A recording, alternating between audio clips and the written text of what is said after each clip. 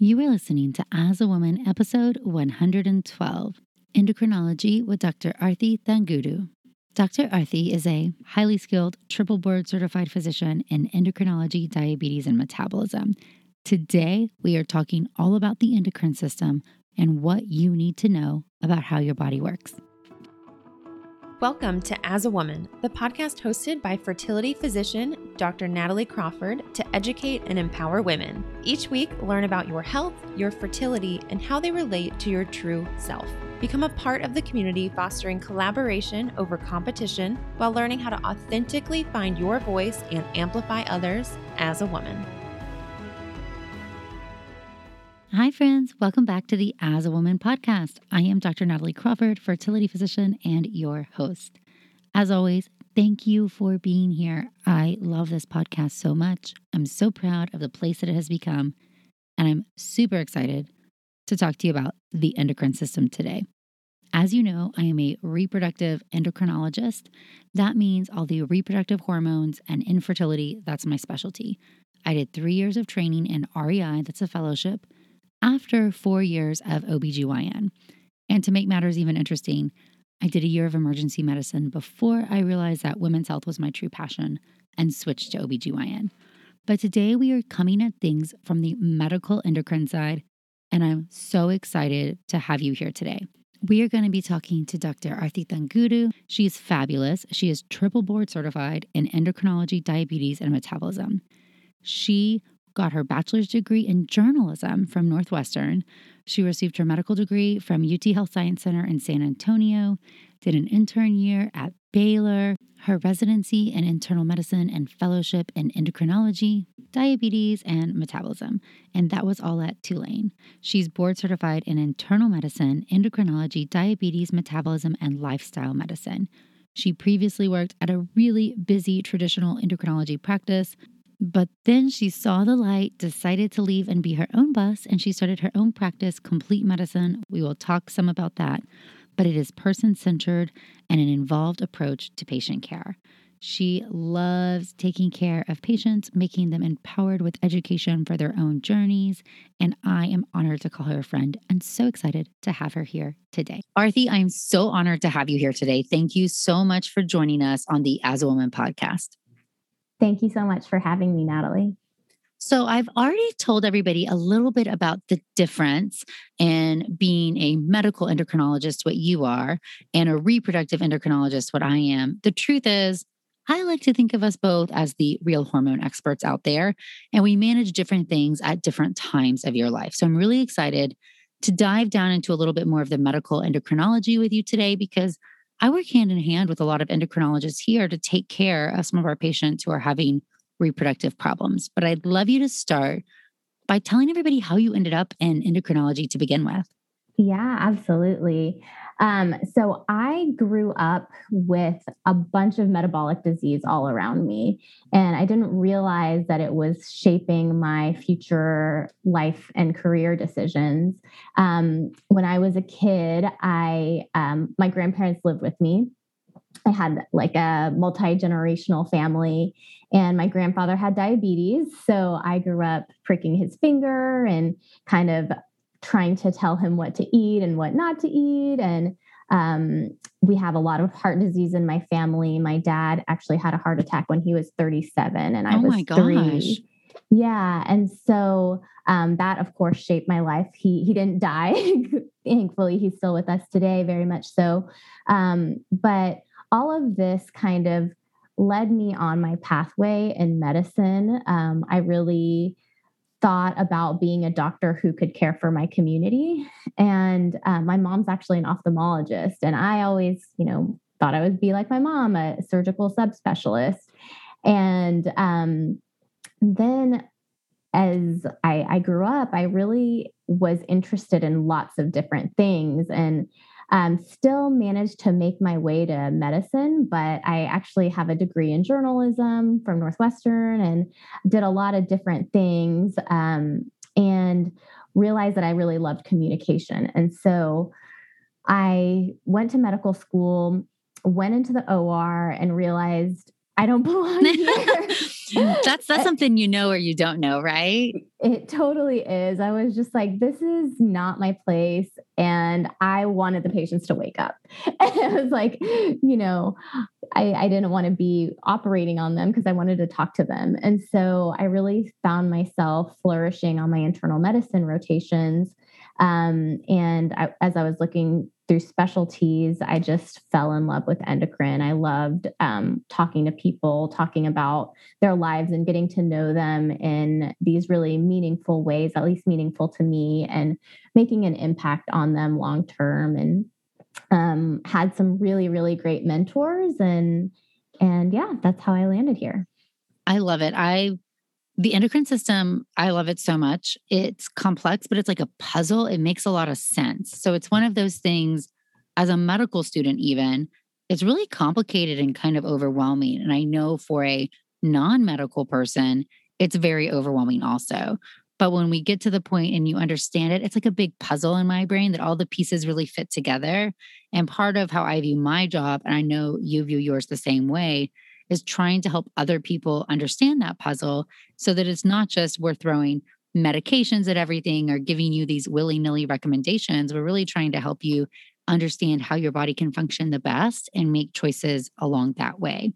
When you left fellowship, you went to a really busy practice. Was that right? That was your first job out of fellowship? Mm-hmm. Yeah, I joined a really, really big private practice, endocrinology practice, right out of fellowship. It was kind of one of those dream jobs. You think that you're going to do your whole life, and I got it. And I was so excited about it. And I learned so much there because it's actually the busiest private practice in the country. Oh my God, insane. And so when you're graduating from fellowship, you're like, wow, that's like the dream. But then when you actually are in it, and for me, anyone who follows me on social or knows me knows that I like truly just love my patients. I love what I do. And I really love relationship-based medicine and caring for people more than, being someone who prescribes just medications. Right. And so in that busy practice, I got so much experience. I really, really value that coming right out of training, because all of us who have been through medical training know that the real fellowship is that first few years in practice. Yes, it's so true. It's like medicine's still somewhat an apprenticeship. You can only learn what you're exposed to. And sometimes you have to be exposed to the real stuff after training that you don't really see in an academic center all the time. Yeah. And like just having that ability to make decisions on your own without someone overseeing you, that's really what makes you go back and read the guidelines over and over and over again, because you're so afraid to make a mistake and you don't have someone else, above you making sure that you don't make a mistake. So for that, I'm super grateful for having that experience and just having patients pouring into my office. But after a while, I realized that my place in medicine was really having relationships with my patients. And so I ultimately left after a couple of years to create a more patient-centered practice that I felt like my patients would thrive more and I would thrive more in. Okay, this is fascinating. And I don't want you to gloss over it because you're acting like, oh, I just left to create this other practice that would be better. But that's a huge step. And in medicine, there's a lot of barriers against this sometimes. And there's a lot of doubt. And people will say, oh, that's not the traditional pathway for a woman to go start her own practice. That's a different model. Was this something you always thought about, or did this just come to you as you were in training? Is this something that you said, I'm going to do this, and you started doing it right away? Or did this build over time? Like, this decision is huge. And I've always been such an admiration of you for making this choice relatively early on in your career. Oh, thank you. So it was a process for sure.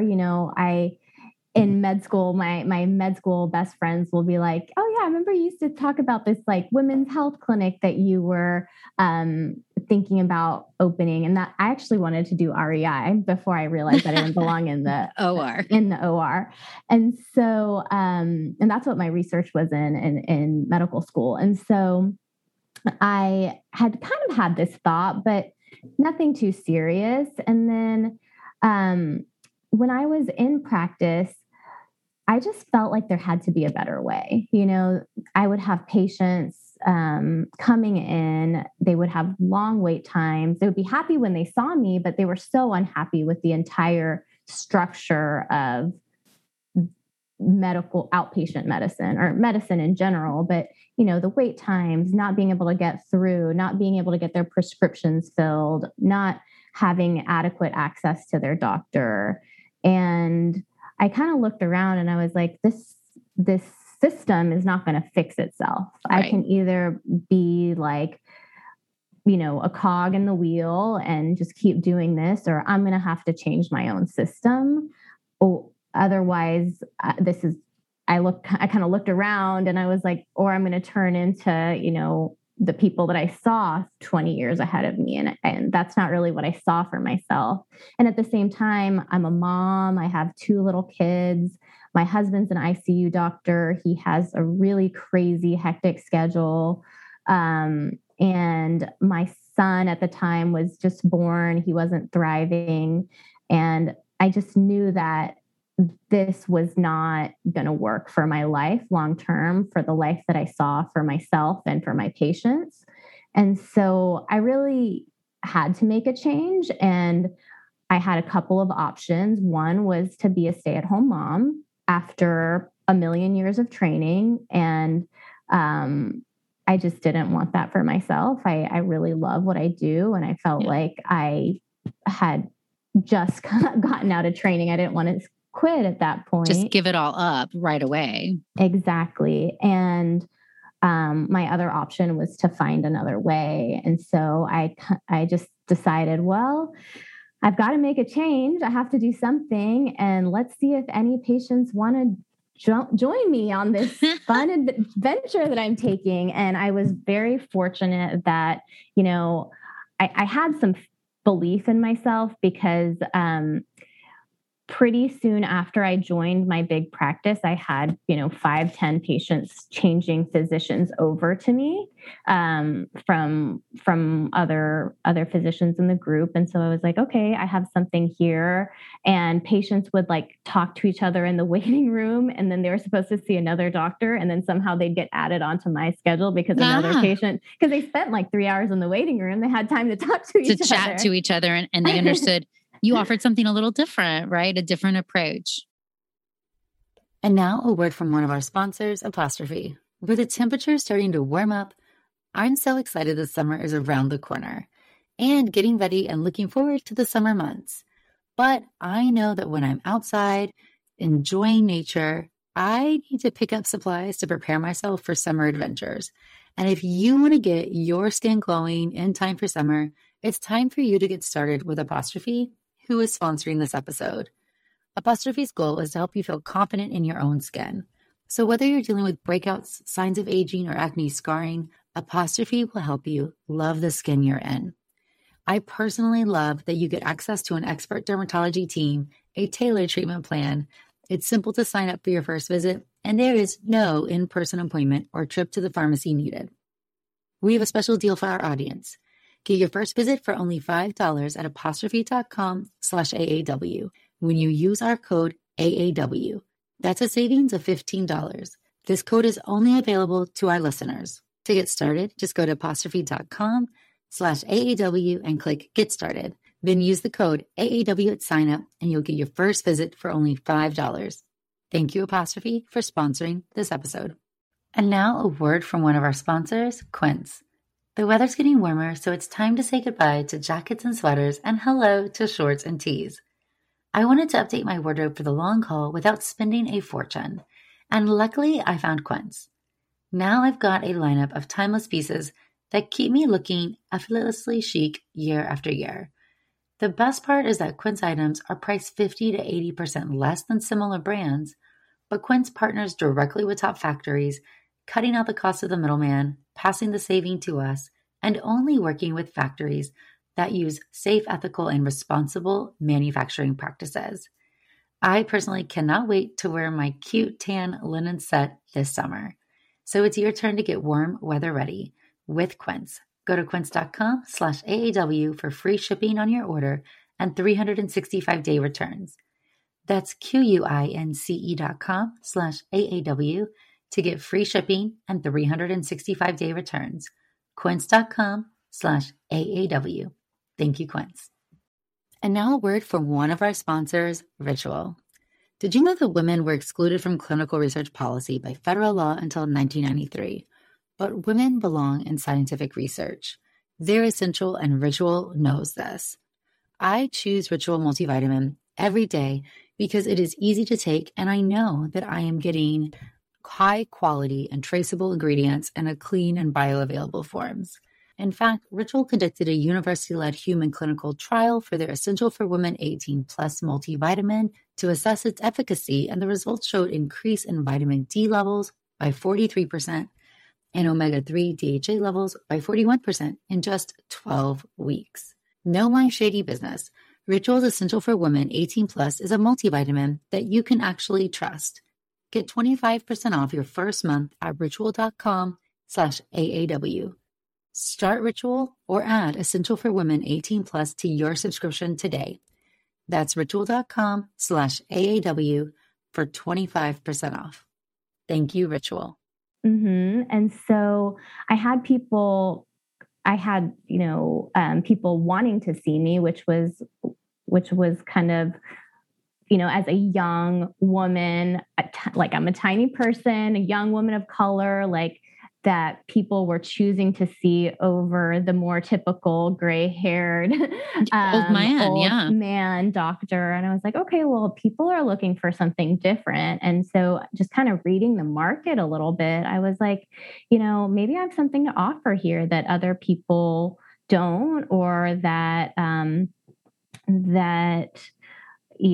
is specific to me that I can offer people. And then I also started looking at people's copays.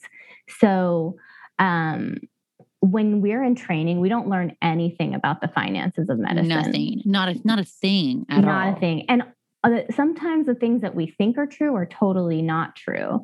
Like, for example, there are some insurances that don't even pay for a person to see a specialist. Like, they don't pay at all until maybe their entire deductible is met, or and they're only specific specialists. So people were coming to see me and my partners for like a 10, 15, sometimes 3-5 minute appointment and paying hundreds and hundreds of dollars for that. And then on top of it, the labs and all of this stuff. So I started doing some research and I was like, I can create a membership-based model with transparent pricing, tell people what they're going to pay up front and save them like thousands of dollars, and also give them better service.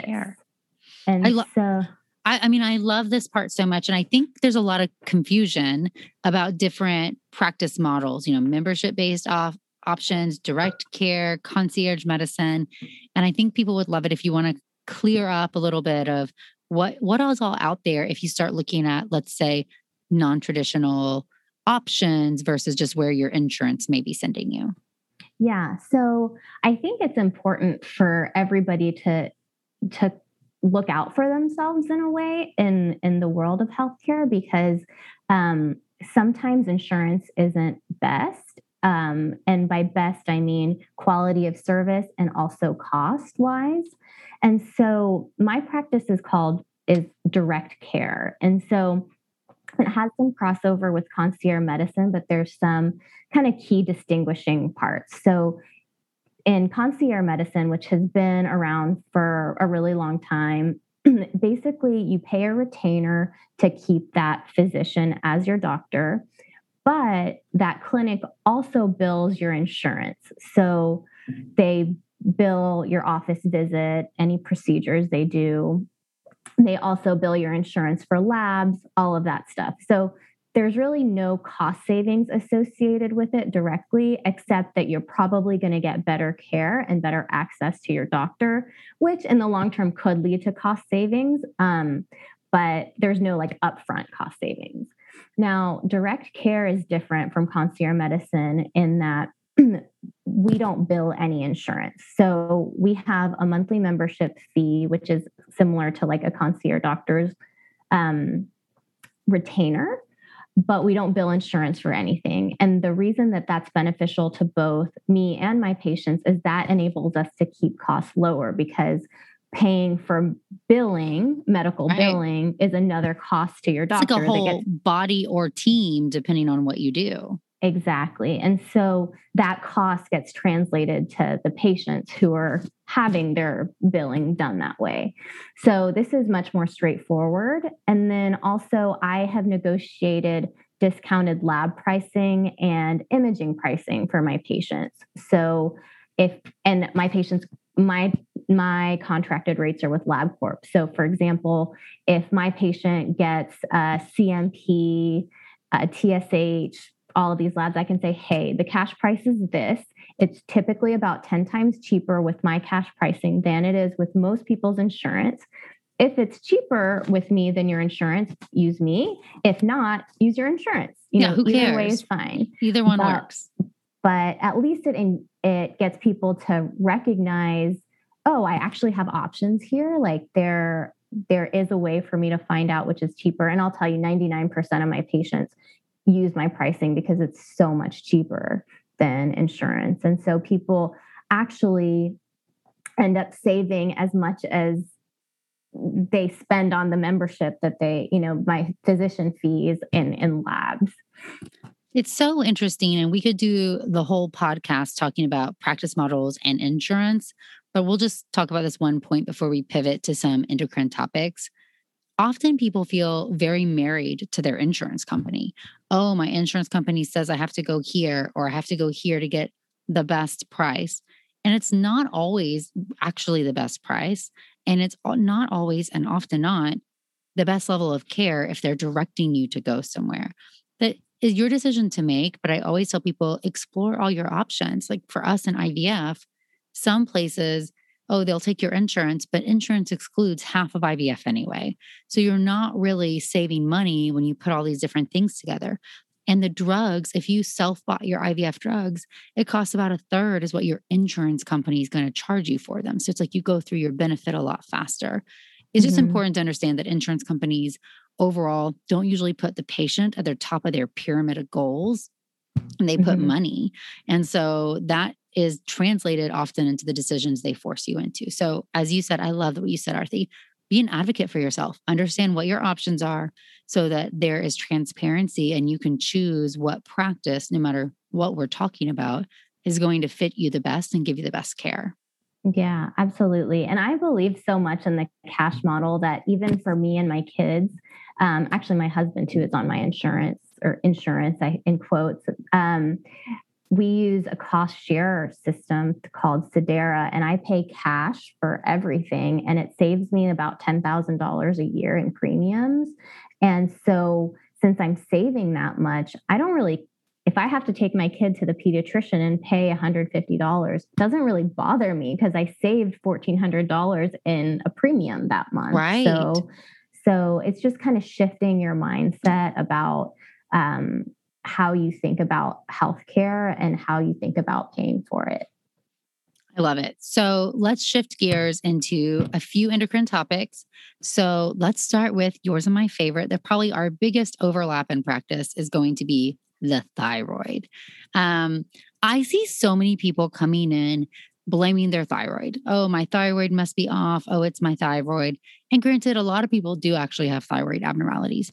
Is this a big part of your practice, taking care of patients with thyroid disease? And what do you want people to know about it?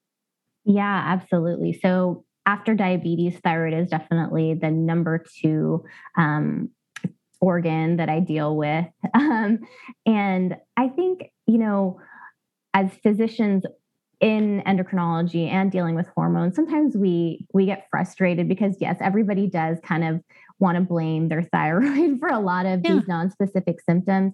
But also there's a lot of information about the thyroid out there. And so if you're doing a Google search, you can't really blame people for being confused about the thyroid because there's tons of non-evidence-based providers putting a lot of information out there that can be really, really confusing.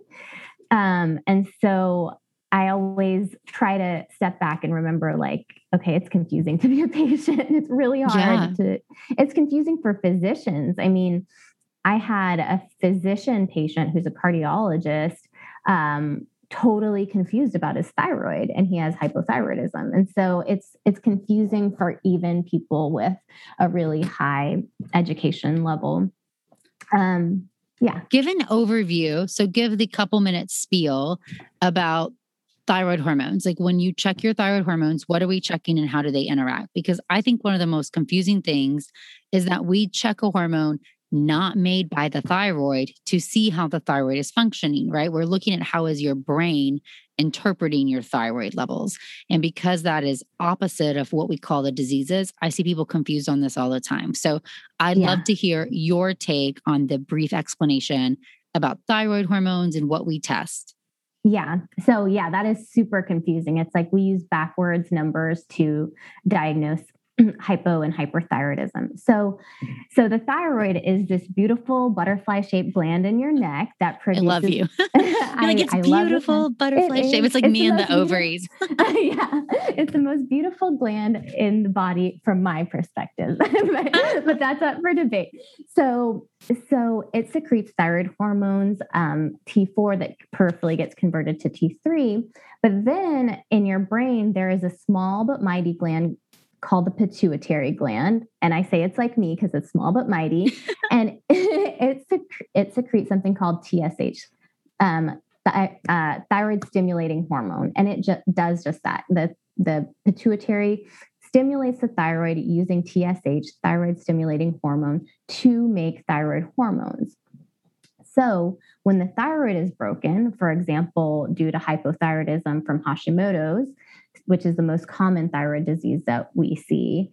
And that's an autoimmune disease where there are antibodies called thyroid peroxidase antibodies and thyroglobulin antibodies that attack the thyroid until eventually it doesn't function to make those thyroid hormones anymore. The brain starts to scream at the thyroid because it senses that there's not enough thyroid hormone around.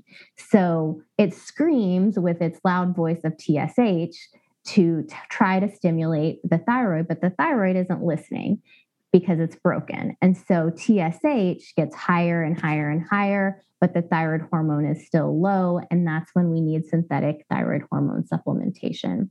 So for you science people out there, it's a negative feedback loop. But for everybody else, basically, the thyroid is controlled by the brain, and that's the hormone we check because it is the most sensitive lab test that we have for thyroid hormones. Now, people say, well, why don't you check free T3? Why don't you care about the thyroid direct hormones? And it's not that I don't care about them, it's just the assays. So if I had a wonderful commercially available free T3 assay available that I could send my patients to LabCorp and get for a reasonable price, I would totally be all about getting that, but I don't at this time. TSH is the most sensitive lab test that we have. Now, there are free T3 assays available in the lab that we can do in research experiments and stuff, but they're not available to everyone. So that's why we rely so heavily on the TSH. I love that explanation. So when we check TSH, it's the opposite of what's going on with your thyroid. So when TSH is high, it's because the thyroid is broken and not listening. Therefore, that's hypothyroid. Thyroid's making low thyroid hormones. And on the opposite, when the thyroid gland is really overactive and too excited, it's overproducing, then your brain has low TSH because it's saying, hey, don't send out any. We've got enough. Stop production. Exactly. But the thyroid gland is not listening. And so that's one of the number one questions I get is, but the TSH, and people don't really understand just because nobody was able maybe to explain it in a way that makes sense. And I love how you put it. I have a question about Hashimoto. So I get asked all the time. And I'm sure you have some general recommendations for people who have Hashimoto's or autoimmune disease. Is there anything lifestyle-wise you recommend besides getting on thyroid hormone? We're going to say that's a yes. You're going to start your thyroid hormone because your brain is telling us you need it. But are there other changes that you feel like help certain people who have autoimmune disease? So I think generally a healthful lifestyle is beneficial. I know you and I both recommend plant-focused or plant-forward diets. And so I think that's a great way. Exercise, stress management, good sleep, all of those things.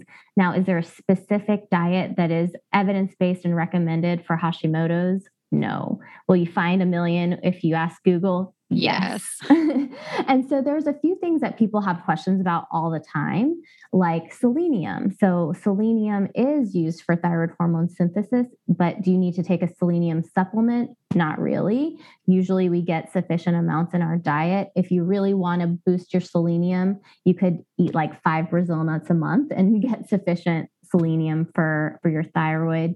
Also, people ask about iodine all the time. Most of us are getting sufficient iodine from iodized salt, and you don't need that much to get sufficient iodine. And fruits and veggies grown in the US have iodine in them. Most of us don't need an iodine supplement unless we're pregnant.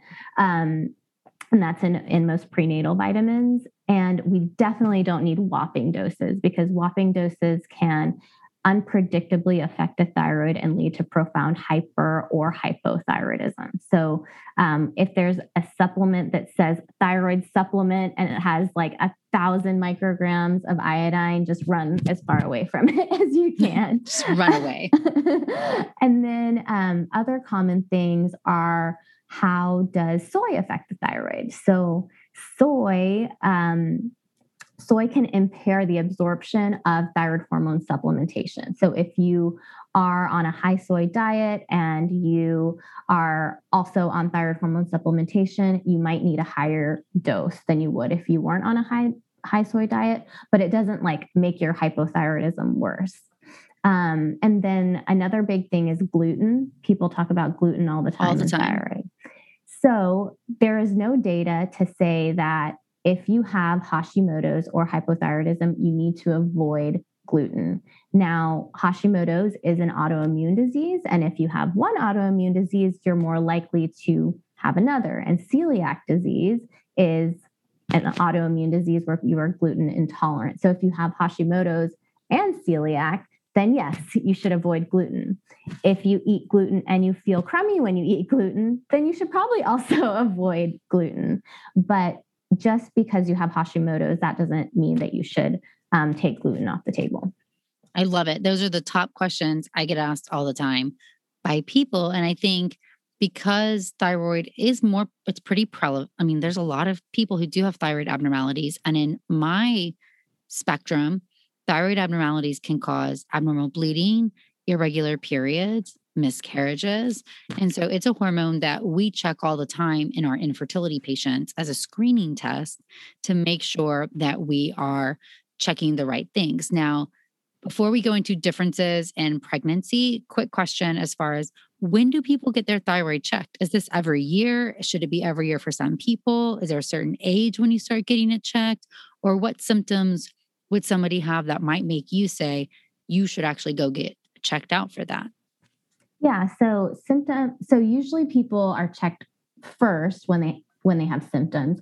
So the symptoms of hypothyroidism can be very nonspecific. So that's why the labs are very important. But common symptoms are fatigue, weight gain, and weight gain from true hypothyroidism is usually on the order of 10% of total body weight. So if you've gained like 100 pounds in the last year, it's not all due to your thyroid. It could be partially due to your thyroid, and usually it's water weight from hypothyroidism. Weight gain, constipation, dry skin, dry hair, brittle hair, hair loss around the temporal region, shortening of your eyebrows, depressed mood, kind of a generalized slowing down of the system are symptoms consistent with hypothyroidism. Hyperthyroidism is kind of the flip. So anxiety, insomnia, heat intolerance, cardiac arrhythmias, rapid heart rate, high blood pressure, those kinds of things. So if you're having symptoms like that, it is worthwhile to have your TSH checked. That's the most reliable screening lab. you don't need to have like 40 thyroid tests done. If the TSH is normal, those labs can just be confusing, really. And if you do have abnormal thyroid function, the frequency with testing kind of varies. So once you're on a stable regimen for hypothyroidism, like you're on a medication that is stable, you should be checked every year at least, and if you have new symptoms. Now, hyperthyroidism on the flip side, we usually check a little bit more frequently. And if, there are different types of causes of hyperthyroidism. Graves' disease is the most common. And if that doesn't go into remission after a year, we talk about definitive therapy, getting rid of the thyroid in some way to keep you safe. Okay. So if you have any of those symptoms, a lot of them do kind of sound like pandemic symptoms, but I think it's important if you have a change from what your baseline is or something that is not getting better and progressing, that you bring it up to your doctor. And as you said, TSH is the best screening test. And so that's the metric by what we use. In my world now, what confuses people a ton is that they could go see you, not tell you that you're trying to get pregnant, just get a little checkup, have a TSH done and it's in the normal range. They come to me and they say, oh, I didn't tell her, but I've been trying to get pregnant for a year and I have infertility. And their TSH then is considered too high in my world. And this confuses people all the time. So I'll say the simplest way to put it is that your thyroid gland increases production. It needs to increase production of thyroid hormones by about 30% the moment you get pregnant. And that is really important in the first trimester because a fetus doesn't make any thyroid hormones until at least 11 weeks. So we are relying on mom to have enough thyroid hormone going around to help support the baby's growth. And this is really essential for development of the child and for brain development and a lot of reasons. So if your thyroid is borderline, meaning your TSH is already high, your brain's already telling your thyroid gland to work hard, even if it's in the high end of that normal range, I'm now afraid that the moment you get pregnant, you have a 30% increase in demand, you're not going to be able to keep up because you're already working your thyroid gland at the high end of what it can before it poops out. And so we really like to get a TSH less than 2.5, which is kind of in the middle of the range of what would really be considered normal for anybody who's had infertility, if you're having abnormal bleeding, you're trying to get pregnant. Those are the values we're shooting for. That way, when you get pregnant and you have that increased demand, you're able to accommodate this. And that also means that many people get put on thyroid hormone and it gets actively managed through your pregnancy. So even when you leave me and go to your regular OBGYN, we'll all work together to make sure your thyroid hormone is appropriate in the first trimester, second, third, and postpartum. And some people end up having true Hashimoto's disease that gets diagnosed in this time period and they're on medication forever. Some people, this is just transient. When they're not in the pregnancy stage, they're able to be off medication and then they're fine. But I find that that's really confusing for most people about, well, why did my doctor say this is normal, but you're telling me I need to start a medication? Yeah, I think that was a great explanation. And I think people do get super confused there. So HCG normally stimulates more thyroid hormone production. So it's normal physiology for a woman when she gets pregnant to make more thyroid hormone. And what I think you were trying to say is that we're just trying to make sure that you get that extra thyroid hormone because we're not 150% sure that your body is going to make that extra thyroid hormone when you get pregnant. So we want to support the pregnancy. And I think us as endocrinologists are totally on board with that. So I think a key piece of this puzzle is if you're trying to get pregnant, tell your endocrinologist. Yes, tell everybody. I mean, I think that's actually really important because especially in the infertility population, nobody wants to admit they're having a hard time. So perhaps you're seeing your endocrinologist who's been managing your thyroid forever. This literally just happened to me and a patient I'm doing an embryo transfer on really soon. And her endocrinologist just adjusted their dose. And typically I want your dose stable before we start this cycle. If you need last minute dose adjustments, I'm not convinced this is the perfect time to go put an embryo in. But her endocrinologist did not know she's undergoing IVF and an embryo transfer because she felt, this shame and the stigma of infertility and didn't bring it up. And this is why it's really important to know that we're all on the same team and we're here to help you.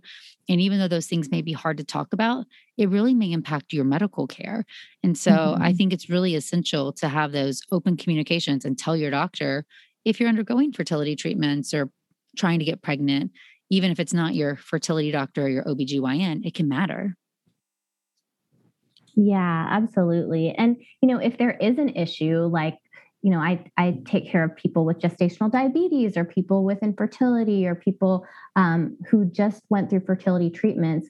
I'm always okay with picking up the phone and calling your doctor to get us on the same page if it doesn't seem like we're on the same page, because sometimes it just takes that doctor to doctor communication to say, hey, okay, this is what's going on. This was what I was thinking. Okay, is what I was thinking. And then we can kind of relay a better message to you, our patient, to make it less confusing for you and for us too. I was like, we're not afraid to talk to each other. So I think that's always get your doctors on the same team because we want to be, but you're the connecting dot. So as you said earlier, advocate for yourself. That way we can make sure that everybody's pushing the boat in the same direction and advocating for your needs. Yeah. Go ahead. Oh, I wanted to say one more thing about thyroid and pregnancy. So as an endocrinologist, if I know that you're trying to get pregnant or you are pregnant, there are no adverse effects of hyperthyroidism for the most part in pregnancy. So if your OB or your RE is telling us that we need to add thyroid hormone, I will more than likely defer to them on that because the risk of hypo is much more dangerous to the fetus than hyper. So if you're pregnant or trying to get pregnant, err on the side of being on thyroid hormone or increasing your dose. I'm so glad you said that. Yeah, I would rather have somebody run a little bit hyperthyroid, meaning their TSH is really in that low range, as long as they're asymptomatic, because then I do feel 150% confident that they've got enough thyroid hormone circulating around to support their body and that pregnancy the moment that HCG production starts. So if you can tolerate it, we like that because it's a little bit safer and it's not as much wiggle room if you forget one dose or something else like that happens. Yeah. If we switch gears for a moment, I know I don't have you all day. We could just talk forever, but diabetes. So I don't really take care of patients with diabetes. Certainly in patients with PCOS or who are overweight and have risk factors, I will screen them to see if they have diabetes. I see a ton of insulin resistance, and we talk a lot about lifestyle strategies for that. Talk a lot about metformin, but I send a ton of patients on to medical endocrine to help us with insulin resistance or a new diagnosis of diabetes. And I know this is, as you already said, the number one thing that you see and you take care of. So I'm sure you have some pointers for people or thoughts about, especially for that middle of the road insulin resistant patient who is, if they change nothing, going to likely progress into diabetes. Do you want to tell people what diabetes is and then give us some insulin resistance tips? Yeah. So there are multiple types of diabetes, but I think the one that we deal with most commonly is type 2 diabetes, which is caused by insulin resistance. So I'll talk mostly about that. But of course, we have type 1 diabetes, which is an autoimmune condition where the body doesn't produce sufficient insulin. And then we have some other types of diabetes like MODIs and pancreatogenic diabetes. But to keep it simple, we'll talk mostly about type 2.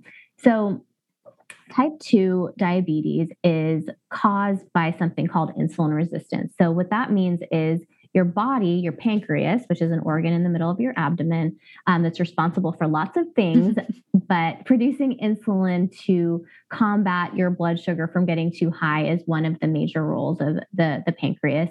So basically, the pancreas is working really hard to produce insulin, but your body is not processing that insulin properly and not utilizing it properly to do the things that it's supposed to do. And oftentimes that's due to excess fat in the diet or excess body fat or a combination of both. And there's also other factors like PCOS causes it, genetic factors, environmental factors, all kinds of things. But excessive fat that you eat or that you wear are major causes of insulin resistance. And so what insulin normally does is when the blood sugar gets high, it opens up a door and the blood sugar gets pushed into the muscles or the cells to be used as energy. Now, when we're resistant to insulin, the sugar gets stuck. It gets stuck in the bloodstream, and the body can't use it properly for energy, and the sugar starts to rise, and we end up with prediabetes or diabetes. And the problem with this is then in response, the insulin starts getting higher and higher and higher. The insulin level starts getting higher and higher and higher.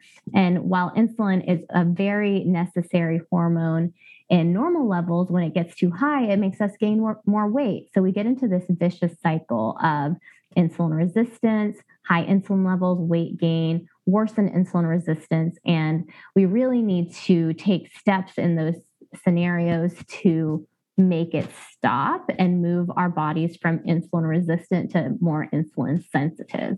And so there's a few ways that I recommend my patients, but really everybody in their life can start thinking about this, because it's never really too early and it's never too late to start thinking about, your chronic metabolic health. And so one thing, of course, is diet. So making sure you're not getting excessive calories, but I recommend a plant-forward diet. So a diet that's rich in fruits, veggies, whole grains, legumes, and low in processed foods, excess saturated fat.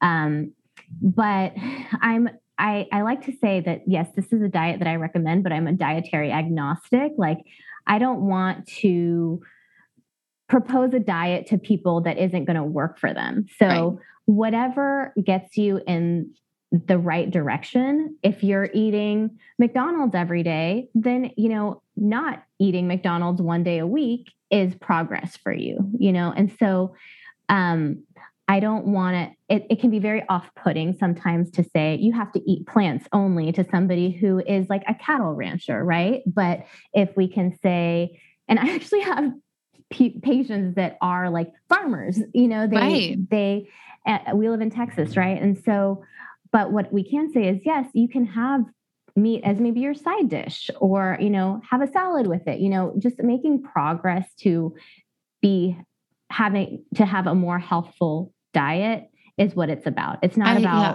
I say the same thing. I say, plant focused, plant forward, but maybe it's meatless Monday, or maybe you pick one meal at least during the day that meal doesn't have meat in it. So you're being forced to include more fruits and vegetables, because one thing that happens, and I know I'll keep going, is that when people eat a lot of meat, they're not eating a lot of vegetables. And there's an inverse correlation, because they're getting full on the meat and that saturated fat, and then they're not consuming those vitamin and nutrient dense vegetables as much. At least most of my patients who eat a lot of meat, that's what I'm seeing in them.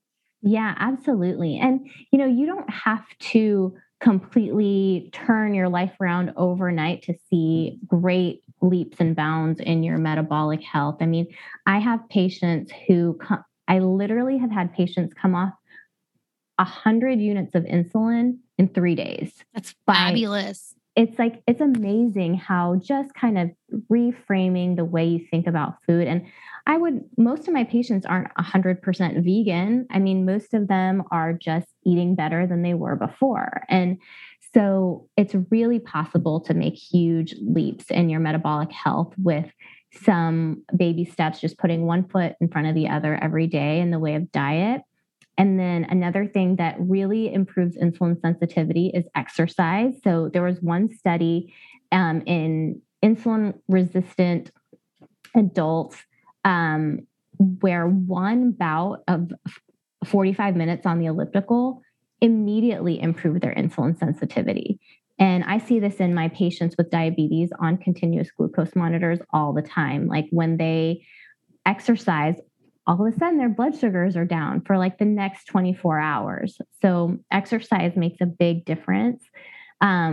And a couple of things that we don't talk about enough, but sleep makes a big difference on insulin resistance. It affects your cortisol levels, and cortisol is a hormone that affects insulin resistance quite significantly. And so getting your good 7 to 9 hours of restful sleep a night can improve your metabolic health. Making sure you're not dealing with untreated sleep apnea can make a big difference. And managing stress, because stress raises your cortisol levels as well. That can make a big difference in your ability to be sensitive to insulin, but also your chronic metabolic disease risk. And I see a lot of people for obesity or overweight, and they're so stressed and they're not sleeping, and they're like, my weight isn't moving. And I'm like, yeah, well, of course it's not moving, because you have these other hormonal factors playing a role that we need to target first. So a lot of my patients, we address sleep first more before we do anything else, because it's hard to make diet changes and exercise changes if you aren't dealing with your best decision-making capacity without good sleep. I think this is so important. And as you said, for everybody, not just people who are insulin resistant or actively have diabetes, but for all of us to be healthier and prevent ourselves from getting insulin resistant, because that becomes a cycle that is harder to break. And I love these ways you've told us to break it. So if I summarize it down, when you eat food, food has sugar in it. The sugar usually goes into your cells and is used as energy. But an insulin is what helps it get inside the cells. So what happens is that when you have a lot of sugar, you become insulin resistant. The insulin keeps rising higher and higher, trying to get the sugar into the cells. And there's a mismatch. It's not happening. And so you get stuck in this pathway where your cells and organs aren't using insulin the way it wants to. The body's raising insulin up, which is then telling your body to store everything as fat because it's worried that you're not going to get enough, right? So you get into this cycle. And good ways to break it include sleep, number one, ways to mitigate stress so you can lower your cortisol levels, starting a more plant-focused diet, but essentially also eliminating processed foods, extra sugars, things like that, and exercise. Even moderate, low impact exercise is important, right? It doesn't have to go be a HIIT or a high intensity class. It can be something manageable, like walking outside or on an elliptical. It doesn't have to be something really intense, right? Mm-hmm. Yeah, absolutely. I have a whole video on that because, I feel like I've said it so many times that it's kind of, I know it like the back of my hand. And my husband is a physician. And when I first explained insulin resistance to him, he was like, wait, what? Say that again? And he stopped me like 15 times. And so I was like, I should put a video online about this so that when I tell people, they can go back and listen to it because it's more complex than I remember. Is the video on YouTube or is it on your website? Where do people find the video? Yeah, you can find it on my website. There's a patient resources section, but also on my YouTube channel. Okay. Last question before we kind of wrap it up. I've loved having you here. Is that I see a lot of patients who go to a different provider. So we'll say not a medical endocrinologist and not an RE, and they'll have the most extensive hormone panel done I've ever seen. And they've paid out of pocket for it and cost them thousands of dollars. And sometimes they're put on various supplements / medications that are not evidence-based. And I never blame a person or a patient for doing this because I understand this is a sign that they're not getting what they needed from their current healthcare provider and they're searching for answers. And this was the pathway that felt the most comfortable for them. But I've seen some scary things done where patients, in premature ovarian failure were put on iodine drops and not estrogen like they needed. And young girls with osteoporosis or amenorrhea not worked up appropriately. And so I think there's some caution, especially when you're spending thousands for that type of care. And I know you've seen things like that too. So are there red flags to people or things to look out for when it comes to who's managing your hormones and what that means? Yeah. So yes, I see this all the time. And I think it's a sad situation because people are looking for solutions and they're not getting the solutions that they need in these like 5-minute doctor PCP or endocrinologist visits that are the norm these days. And so I never think it's the patient's fault. I actually don't think it's the patient's fault at all. It's just they're looking for solutions. And what I would say is make sure that your doctor has an MD or DO behind their name and that they're board certified in the specialty that they are treating you for. That's key. That's key right there. So if you're looking for hormonal treatment, make sure they're an endocrinologist or an RE. And then also, some of these people are acupuncturists, they're chiropractors, they're people who really don't have a prescribing authority. And so if somebody can't prescribe a medication, but they can sell you supplements because those aren't regulated, that's a huge red flag. So if somebody is diagnosing you with a medical condition and prescribing supplements that aren't sold at a pharmacy, you can buy them on Amazon or you buy them from that clinic, that's a red flag in my book. I've seen some of these tests done. They're so expensive. I mean, they're thousands and thousands of dollars. And there are people who have like non-degrees who are charging 10 times what I charge for my patients. And I think it's really hard in the world of social media to avoid that, but just kind of make sure that the doctor is board certified and is really a doctor. In the way of thyroid, we see this a lot. And, thyroid is hard because a lot of people feel that they're not getting the adequate, but people aren't hearing them when they're telling them about their issues. And that's a real concern. But the problem is we see a lot of patients end up in the hospital with things like atrial fibrillation or thyrotoxicosis or really bad life-threatening conditions from thyroid hormone mismanagement. And I see patients who are put on adrenal supplements for adrenal fatigue, which is not a real condition. And these adrenal supplements have like cow adrenal in them. And so they actually cause what we call iatrogenic adrenal insufficiency, which is actually can be fatal if you stop the supplements. And so these aren't just like minor little supplements that are, people think like supplements are natural, so they can't cause problems, but that's not the case. Supplements, they may be natural, like from a pig or a plant or something, but that doesn't mean that they're safe.